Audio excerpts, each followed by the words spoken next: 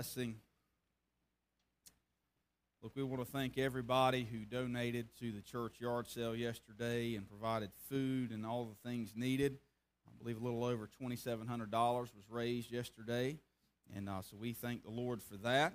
And I would say, I would venture to say about 300 people were invited at least, were invited to our church, and the gospel was put in their hands.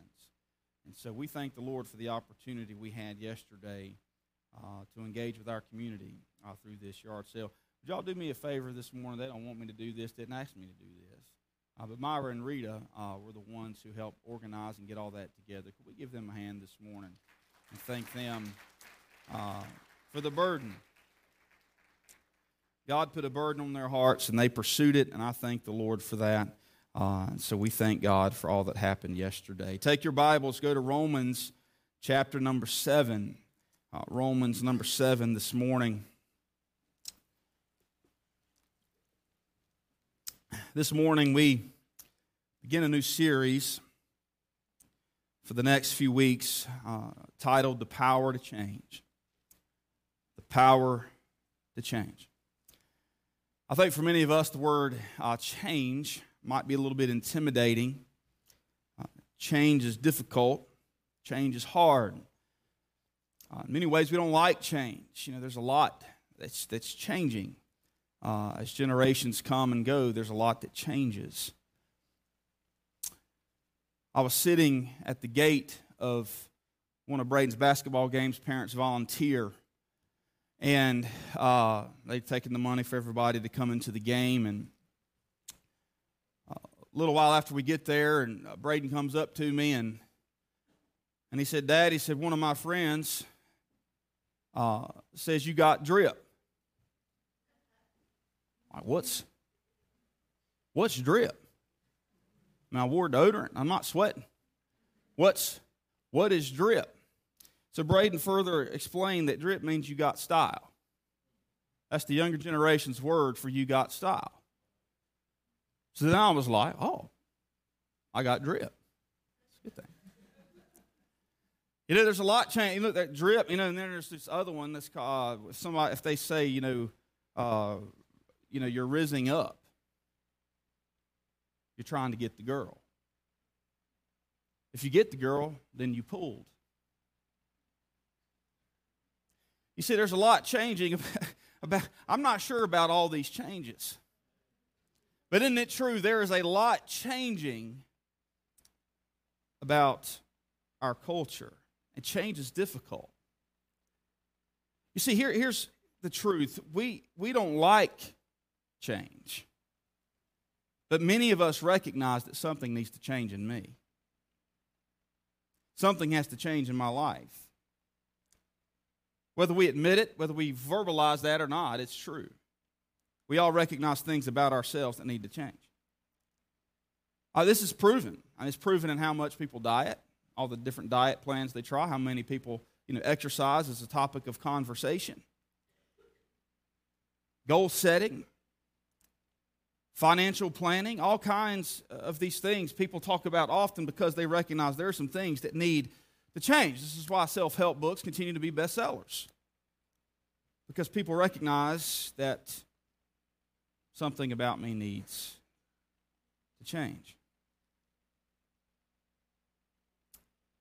I don't believe I'm looking at anybody this morning that doesn't have good intentions for their family or for themselves. We have good intentions. But the challenge we all have is we tend to celebrate good intentions. We tend to get excited about our intentions. But soon we realize that good intentions are never enough if something is going to change about me. Good intentions doesn't get it done. We'll start something. Within days, maybe a few weeks, we may even make it a few months. We quit. Our health still isn't where we want it to be. We will spend more money than we make. We will still want to read the Bible daily, and somehow something always gets in the way and we don't. This desire to change translates into every one of our lives spiritually, our walks of faith. We want to see change spiritually. We've hoped to see change spiritually. Some have tried their best to change certain things about themselves. Some are discouraged and defeated, wondering if change is even possible because they keep trying and they keep failing. In recent months, I've heard Christians describe themselves as being in a rut or being stuck. I've titled the message this morning as we begin this series, Climbing Out of the Rut. Climbing out of the rut. Many believers today feel frustrated with themselves, and this often morphs into frustrations with other people, creating relational tension. I dare say probably 100% of us have some type of relational tension in our life right now at this moment. Many are exhausted, many are embarrassed, many are ashamed. They continue to struggle with the same stuff over and over again, whether it's an attitude, an action, some type of bad habit. They know there's a change that they need to make in their lives, and they keep trying, but they can never seem to figure it out. They can never seem to make it happen. See, here's a great reason that we look to the Bible, that we look to the Word of God, because when you do, you realize, I'm not alone. How many understand this morning you're not alone? It's true. Whether you're struggling, whatever struggle, whatever season of life you're in, you're not alone. We know that the Apostle Paul wrote over half the New Testament. We know that he was greatly used of God. Outside of Jesus, the greatest preacher to ever live. God saved the Apostle Paul on the road to Damascus, changing him from a persecutor of Christians to a preacher of the gospel. But Paul struggled. He had some struggles in his life. And in our text, I appreciate his transparency, because his transparency is comforting and helpful to me and to you. I want you to notice Romans 7, look at verse 15. Look at verse 15, he says this: "What I am doing, I do not understand. For I am not practicing what I would like to do, but I am doing the very thing that I hate." Jump down to verse 19. "For the good that I want, I do not do, but I practice the very evil that I do not want." Now jump down to verse 24. "Wretched man that I am, who will set me free from the body of this death?" Notice what Paul says. He says, "Thanks be to God through Jesus Christ our Lord. So then, on the one hand, I myself with my mind am serving the law of God, but on the other, with my flesh, the law of sin." The text before us, Paul has been expounding on the flesh and the spirit, the conflict of our two natures as children of God. And he says, the things that I know I need to do, I'm not doing. The things I know I shouldn't do, that's what I'm doing. He's detailing a struggle that I think you and I can all identify with. You see, you and I, that we are good at identifying what is wrong with ourselves. We may not talk about it to anyone, even our spouse, but internally we know what's wrong with ourselves and can identify something, sometimes many things, that we need to change. A few years ago, I bought this ministry planner. Man, it was nice. I got this thing off Amazon for the whole year. I mean, every detail about ministry life was in this planner. I thought, man, I can detail everything. I can plan out every day. I can plan out my week. I can plan out my month, my year. Good intentions, right? I was celebrating good intentions. I bought the thing. I spent money on the thing. I knew a change that I was wanting to make in my life at that place was to be more planned out, more organized. I used it a month. And then what happens? We feel defeated. Well, I wasted money. It was a good intention, but it was the wrong plan. You see, this is how we often start out. Right intentions, but the wrong plan. See, our intentions often lead us to try. this is the wrong plan. I want to share this morning 3 principles that will help us climb out of the rut we find ourselves in, and I hope see the changes come about in our life that will glorify God. I want you to notice, number 1 this morning, it's not about trying to change, but trusting Christ. It's not about trying to change, but trusting Christ. Verse 24, Paul said again, "Wretched man that I am, who will set me free from this body of this death? Thanks be to God, through who? Jesus Christ, our Lord."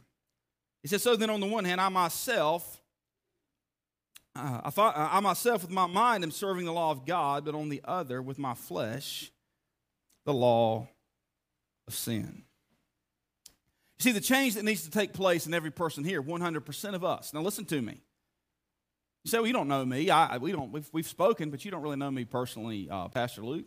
No, I'll tell you, I know enough to know that the 100% of us, the change that has to take place in every person here is spiritual.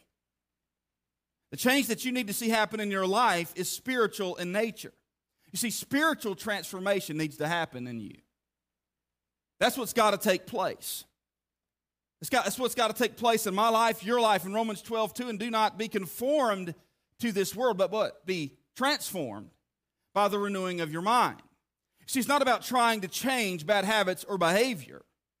You see, there are many outside of Christ who reject Christ, who are disciplined people that can change bad habits and change behavior, but they still lack real change in their lives because they don't experience spiritual transformation. You see, real change begins for you and for me when we are spiritually transformed through trusting Jesus Christ. You remember when the day Jesus saved you?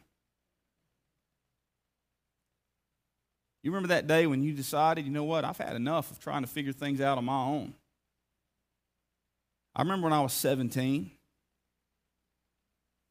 as a pastor's son, grew up as a pastor's son, ran from it for years. Was under conviction for years that I needed to genuinely trust Christ. I remember the day when I was 17. I said, all right, I've had enough of trying to do this on my own. And I chose Jesus. What a wonderful peace to know that I have trusted Christ. Just as sure as I'm standing in front of you today, if I were to drop dead of a heart attack, God forbid, don't feel like God's through with me. Just as sure as I'm standing in front of you today, I know I'll go to heaven when I die. How many understand that's great peace? That's a wonderful peace to live with. I'm thankful. But here's what happens. And this is what Paul is detailing in Romans 7. After we get saved, the flesh begins to get in the way. There's a war that rages within your soul between the old man and the new man. Because that old man is still active. That's why Paul said you need to put him to death. You need to render him inoperative. And that's something we have to do daily. That's something we have to continually battle in our lives. The flesh gets in the way and we begin to adopt some wrong mentality, sometimes even after we're saved, even after we trust Christ. I want to show you a couple of these.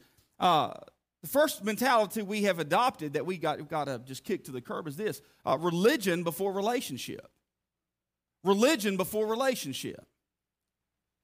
Spiritually speaking, this mentality may be what is ingrained in us. I have to try harder. It's all about my effort. And I think many of us, for decades, living and growing up in the church, have traveled down this path. It's tiring, it's taxing, it's tragic. The message of this mentality says that God is the one who convicts me and draws me and saves me. Salvation's up to him, but the rest is up to me. That's what religion says. God says, I've saved you. Here's the mentality of religion. God says, I've saved you. Now you're on your own. I've done my part. You're on your own now. Figure it out. Try really hard. Religion before relationship. Here's the second tragic mentality: feelings before faith. Feelings before faith.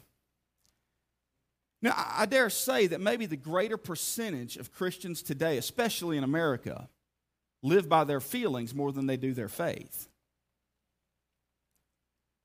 They are dominated by their emotions. You see, we easily identify, we know what's wrong with us. Again, like Paul, we can recognize, the things I know I should do, I'm not doing. Things I shouldn't do, that's what I'm doing. We can recognize that. And then our feelings say, if this is going to get better, then you've got to do something about it. So we start doing all we can. We set out, I'm going to stop losing my temper. I'm going to quit getting angry, flying off the handle at people.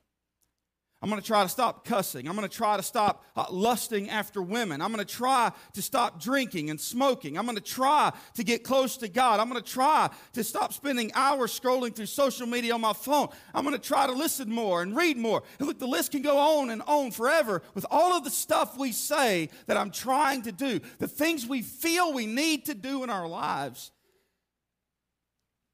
to change. This mentality leads to misery. Because here's what happens. As you try your best, at the end of it all, when you're defeated because it's just not working, you feel as if you'll never be enough. You feel defeated. You feel that you're never going to get this right.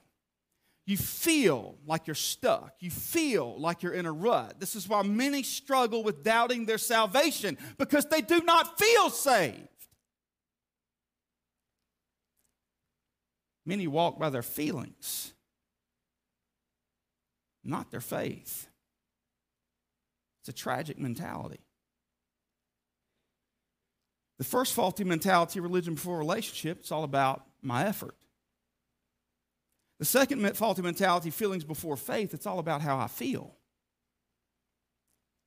Here's the third tragic mentality, selfish before serving. Selfish before serving.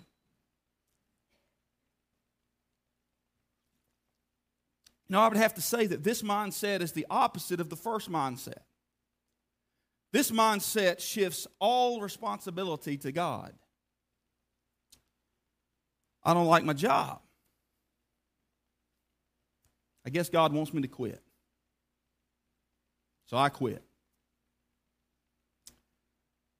But I know God's going to provide. I'm not a good steward. I keep spending my money that I don't have. It's okay. God's going to take care of me. I'm going to get closer to God. I haven't read my Bible in weeks or months. It may have been a year or more since I read my Bible regularly. I've not been faithful to church like I should be. I've not been gathering at church like I should be. And then we ask this question, why does God seem so distant? We shift blame to God. This mentality, selfish before serving, shifts blame to God, shifts all the responsibility to God. See, this mindset takes no responsibility.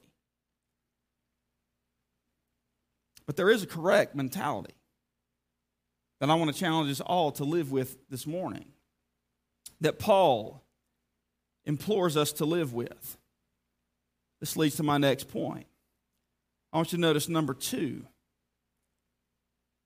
Grace that saves me is also the grace that changes me. Grace that saves me is also the grace that changes me. So it's not about trying harder, but trusting Christ. The grace that saves me is the grace that changes me. Nothing in your or my existence, now listen to me. Every hour here, nothing in your existence or my existence is about our goodness. Is that a true statement? Nothing is about our goodness. You see, it's not relationship or religion before relationship. It's not feelings before faith or selfish before serving. Those aren't the mentalities we have to live with. God's grace declares, look, it's God, His grace through you that brings about change in your life. I want you to look at 1 Corinthians 15. Go to 1 Corinthians 15 with me quickly. 1 Corinthians chapter 15, the writer's the same, the Apostle Paul.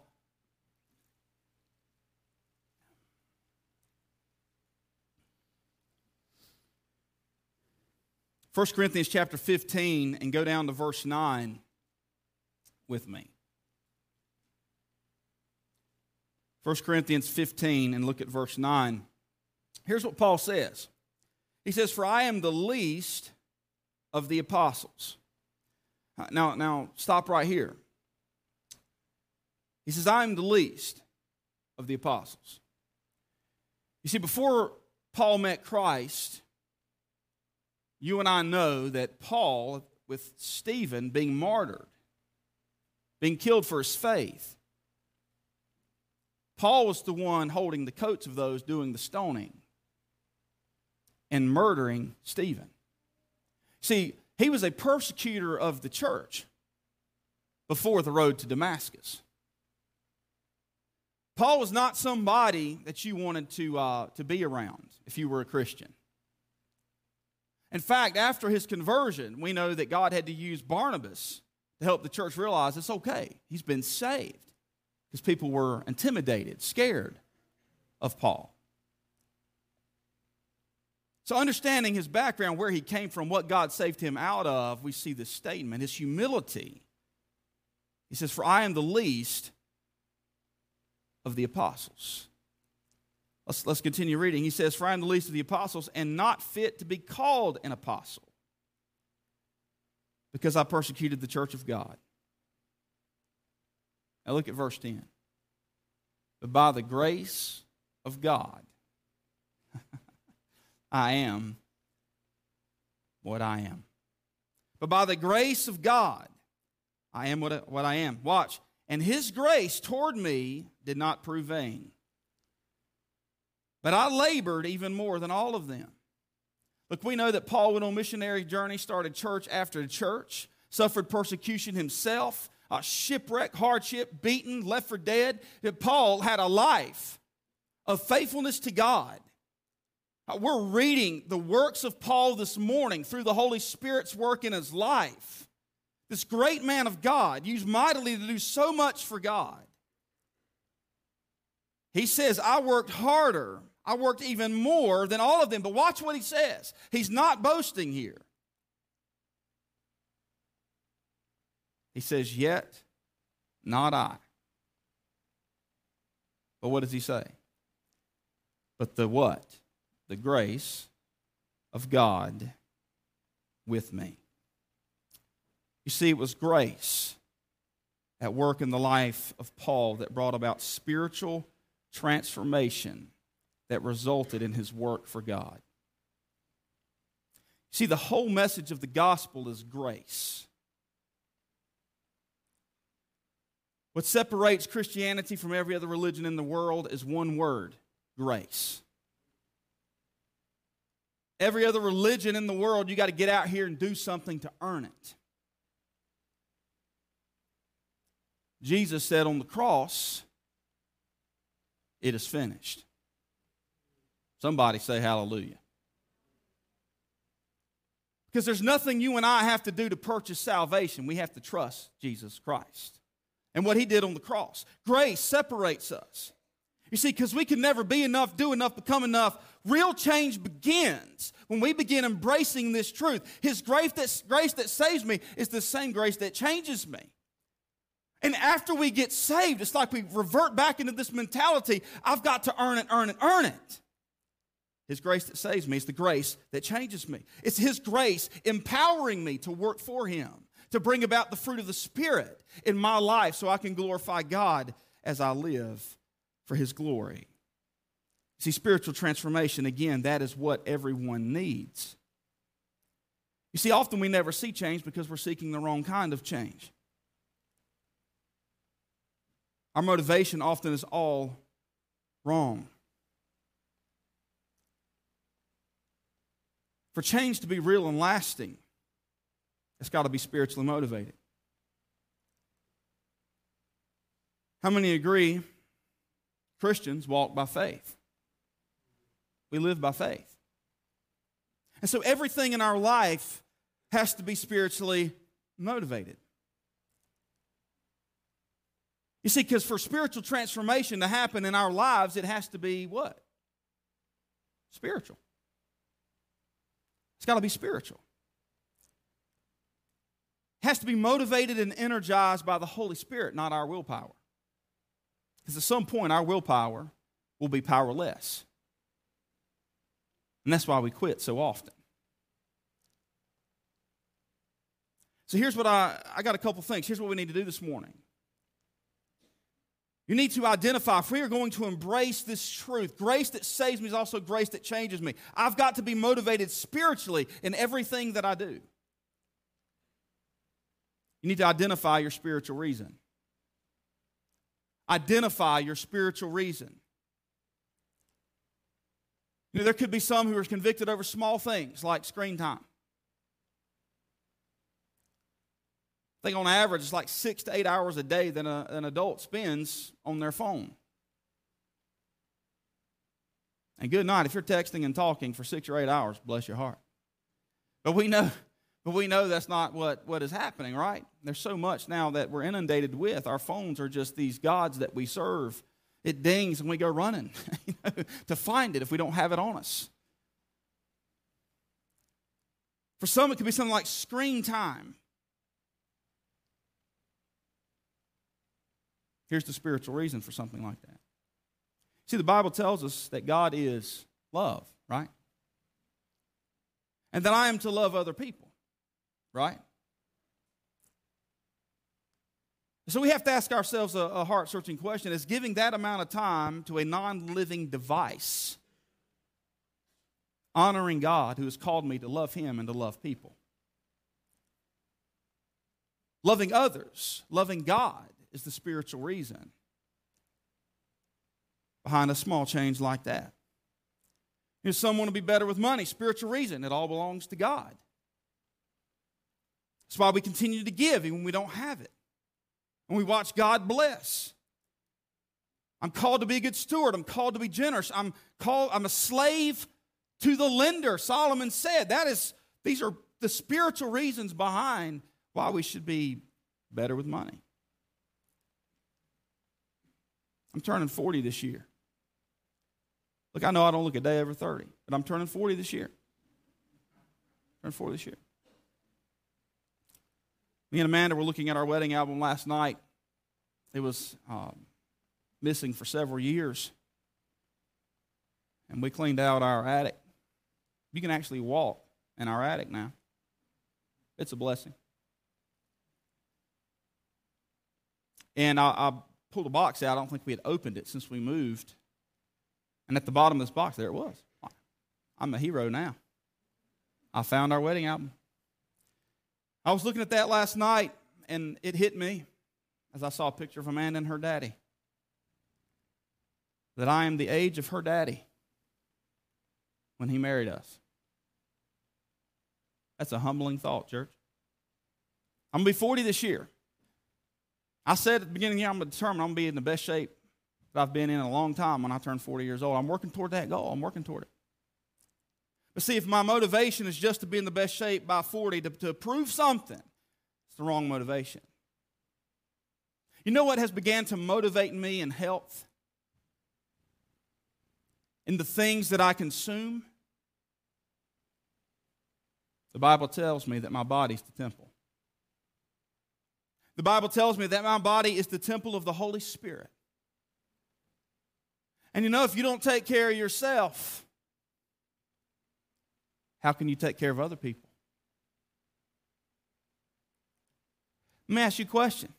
Look, we miss this. We miss this. I just referenced a moment ago, we are supposed to love God with all our heart, soul, mind, and strength. Is that true? Amen, that's true. The second commandment is like unto it. What does it say? Love your neighbor. Finish it. Hold on. Say it again. Love your neighbor what? So how in the world can you love other people if you don't love yourself? There's nowhere in the Bible that tells me and you that it's not okay to love yourself. Can I tell you something? God loves you. Amen? He loves you more than anybody else ever can or will. And the Bible says, David said that I am fearfully and wonderfully made. Isn't that awesome? Like, I don't care what people have said to you about the way you look or the way you talk, the quirky little things that you do. Look, you are fearfully and wonderfully made. And look, you need to dwell on what God thinks about you and not what everybody else thinks. Somebody say amen. A lot of young people are discouraged and defeated today and giving up on life because of the things people say.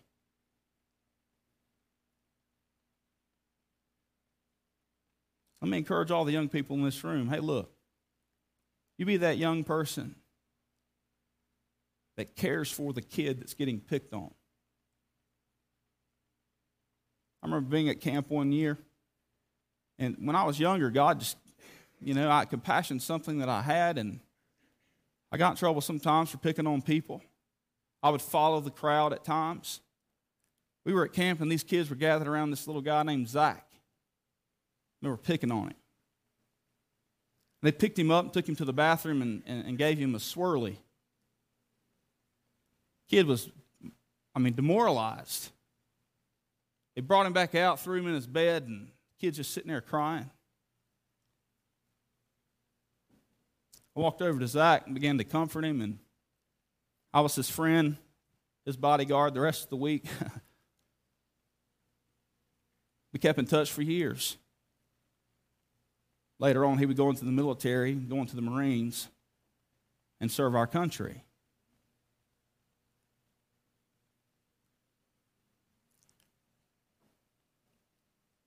Look, love yourself so you can better love people as God has called you to.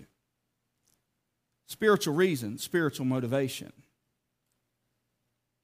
See, we need to identify our spiritual reason, but I want you to notice number 2, identify your spiritual responsibility. Let's not stop and celebrate too much. Okay, I got a spiritual reason. No, we got to follow through here. It's because this is real. Look, it's real life. We can sit down, write down, this is the spiritual reason why God wants me to make this change in my life. But what does the change look like? What action do I need to take in my life? Zechariah 4:6 says this, not by might or by power, but by my Spirit, says the Lord Almighty. Paul said it wasn't his hard work, but it was God's grace.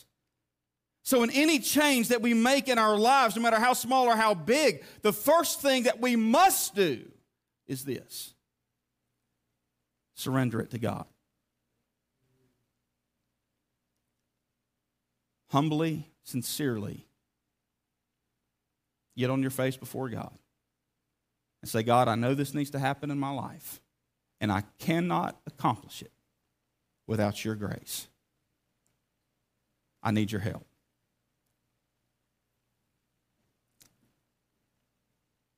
I heard it said that it is not my responsibility, but my response to His ability. So the first thing we do is we respond to His ability and surrender it to Him. The second thing we need to do is have a plan. Several years ago, a change that I knew I needed to make in my life spiritually was to be more intentional in the mornings with my devotion, my time with God. Because what would happen in what was going on in my life then as a pastor is I would often wait. I would sleep as long as I could. And I would get up and then start my day, and I'm like, I'm going to get to it. I'll get to it. Day would start, the hurry of everything, the busyness. The day would get away. The next thing I know, I would be in bed that night. and conviction jump over me. Look, you've not even spoken to me today. You've not let me speak to you today.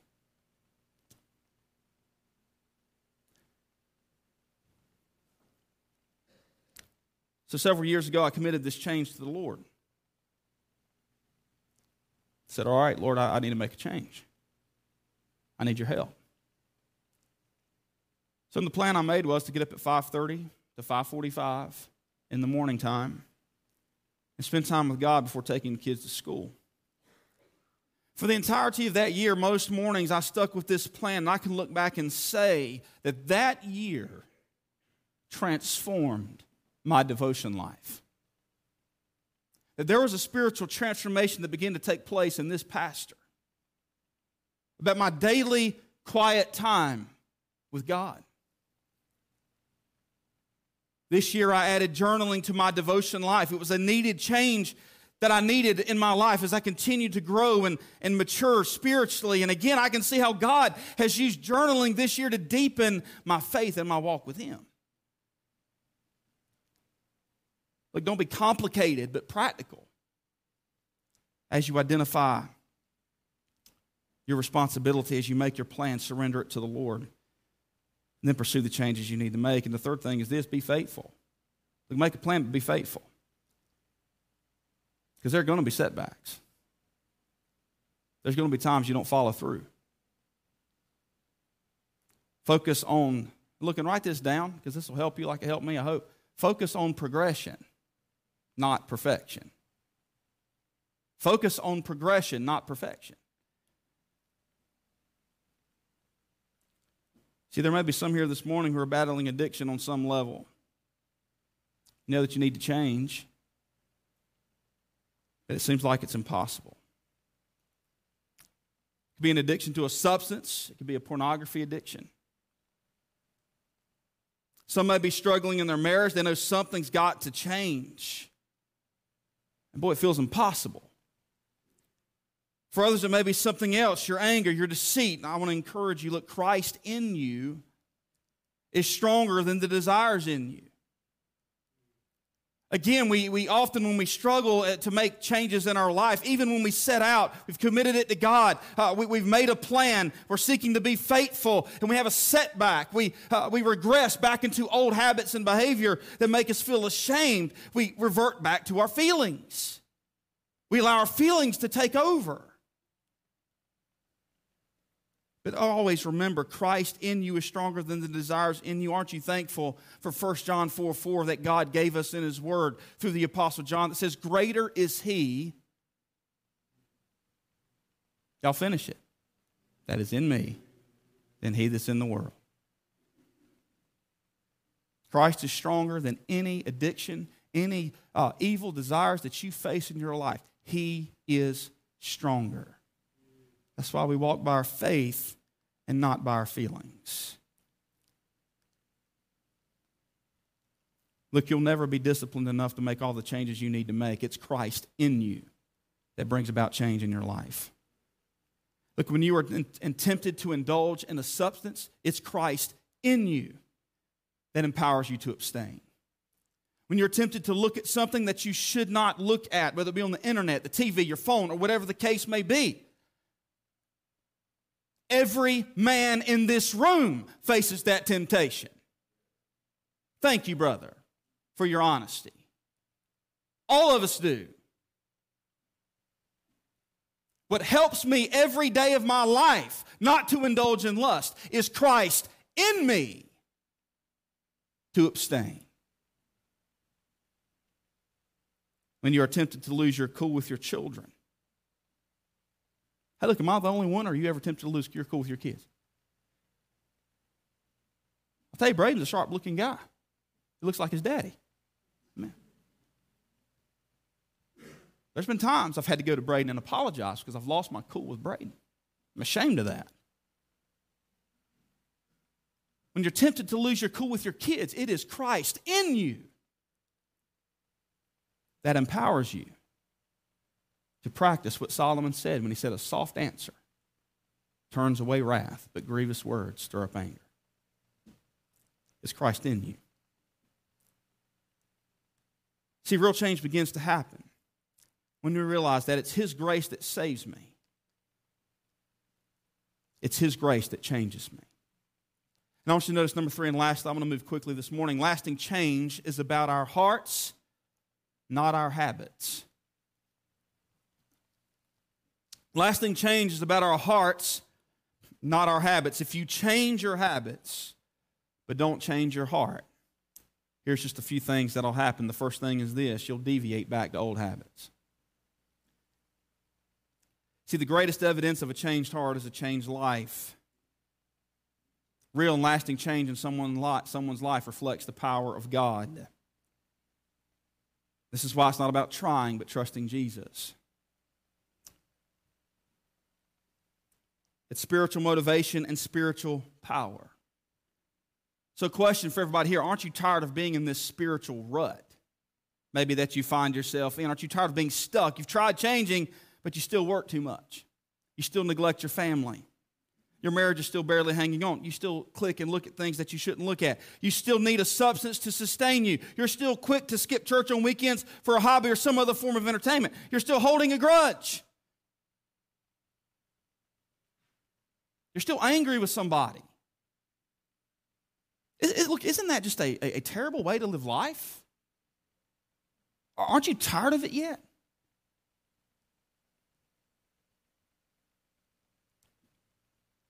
Look, why do we continue to do the things over and over again that make us feel shame? Why do we continue this cycle of deviating back to old habits? There are many reasons we could talk about, but one primary reason is this. The problem you have, this leads to the second point here, is disregard for God's grace. You're trying to meet a need or relieve a hurt with something besides God's grace. 2 Corinthians 12:9 says, God said, my grace is what? Sufficient. It's all you need. It's all you need. That's how our hearts change. So it's not about changing habits, it's about changing our hearts. In our opening text, Paul detailed the struggle that he had. Things he knew he should be doing, he's not doing. Things he knows he shouldn't be doing, he said, that's what I'm doing. He said, who can help? Who can help this wretched man that I am? Thank God, Jesus can. Thank God, Jesus can. He later stated, by the grace of God, I am what I am. It's God's grace working in me. You see, when I mess up, it's grace that saves me, changes me, forgives me, and strengthens me. It's not about changing our habits, but it's about spiritual transformation in our hearts. Church, listen to me very carefully. Look, I'm about done. I've been a little bit longer today than usual. I apologize. I'll take that back. I don't, because we need this. We need this. I'm hungry too, all right? About finished. Jesus did not come to make you better. He didn't come to make me better. He came to rescue, save, change, and free us. For the Son of Man, Jesus said, has come to seek and to save the lost. That's you and me. 1 Timothy 1:15, Christ Jesus came into the world to save sinners. John 3:16 and 17, for God so loved the world that he gave his only begotten Son, that whosoever believes in him should not perish, but have everlasting life. For God did not send his Son into the world to condemn the world. That's a lie of the devil, by the way. Will God so condemn him? No, he's not. Jesus didn't come to condemn the world, but that the world through him might be saved. See, change is not trying, but trusting Jesus. His grace that saves us is also grace that changes us. And lasting change is about our hearts and not our habits. Nothing, listen to me very carefully, nothing in your life will ever make sense. You will never see lasting change in your life and the misery that you find yourself in of poor decisions, mess-ups. Nothing will ever happen until you trust Jesus Christ. Nothing. And there are some here today that may need to do that. You've never trusted Christ. Would you please trust Him today? Let's stand together for prayer.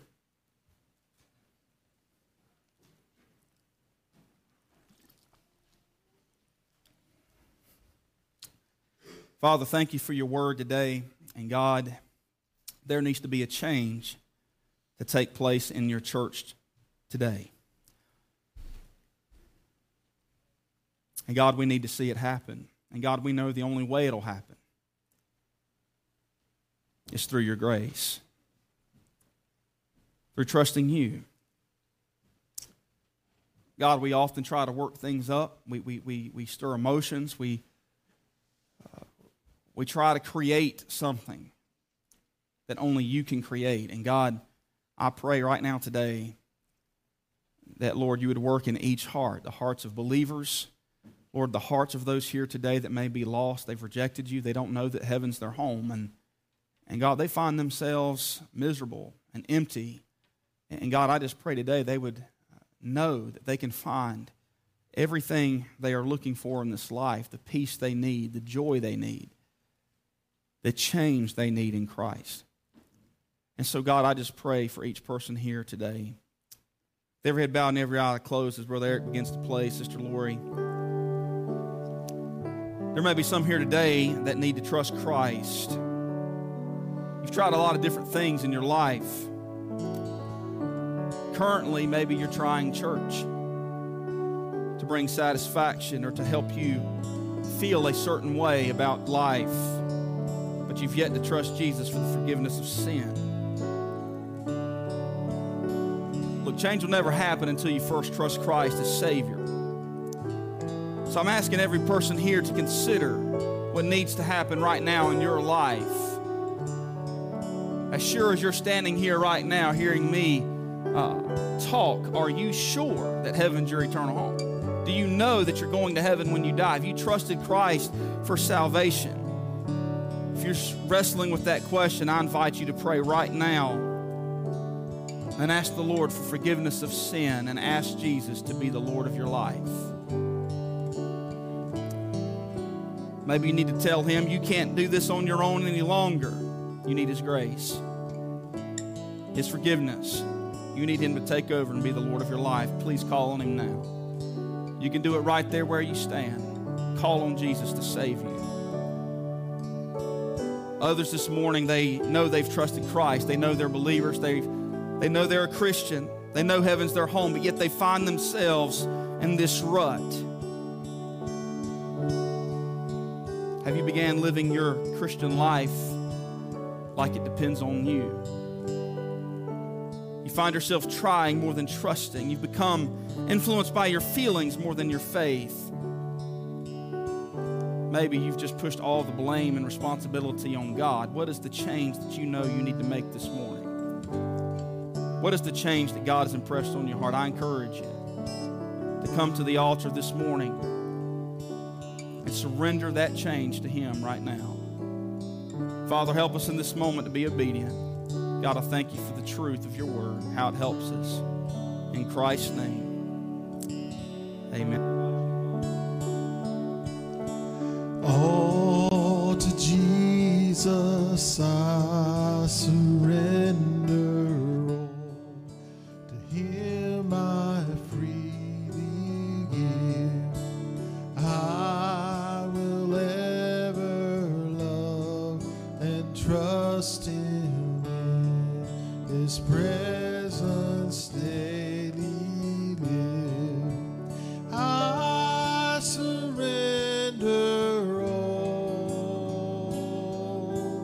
I surrender all to Thee, my blessed Savior. I surrender all.